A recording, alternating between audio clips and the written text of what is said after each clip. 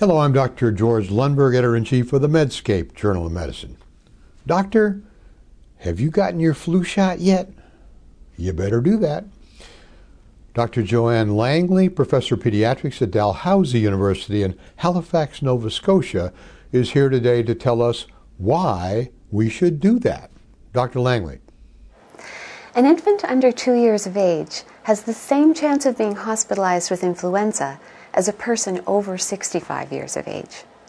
These children present with illness that we recognize as influenza, such as respiratory distress and fever, but also with illness we don't always recognize, such as dehydration and seizures.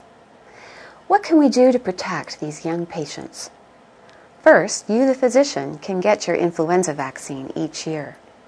This will provide direct protection for you with about a 70% reduction in risk of acquiring influenza.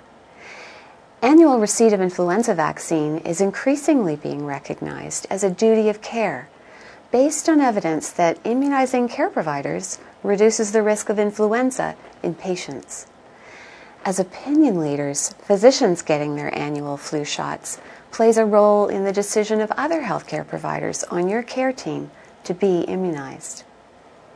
Secondly, you can counsel parents and guardians of young children to ensure that they and everyone else in their household are immunized.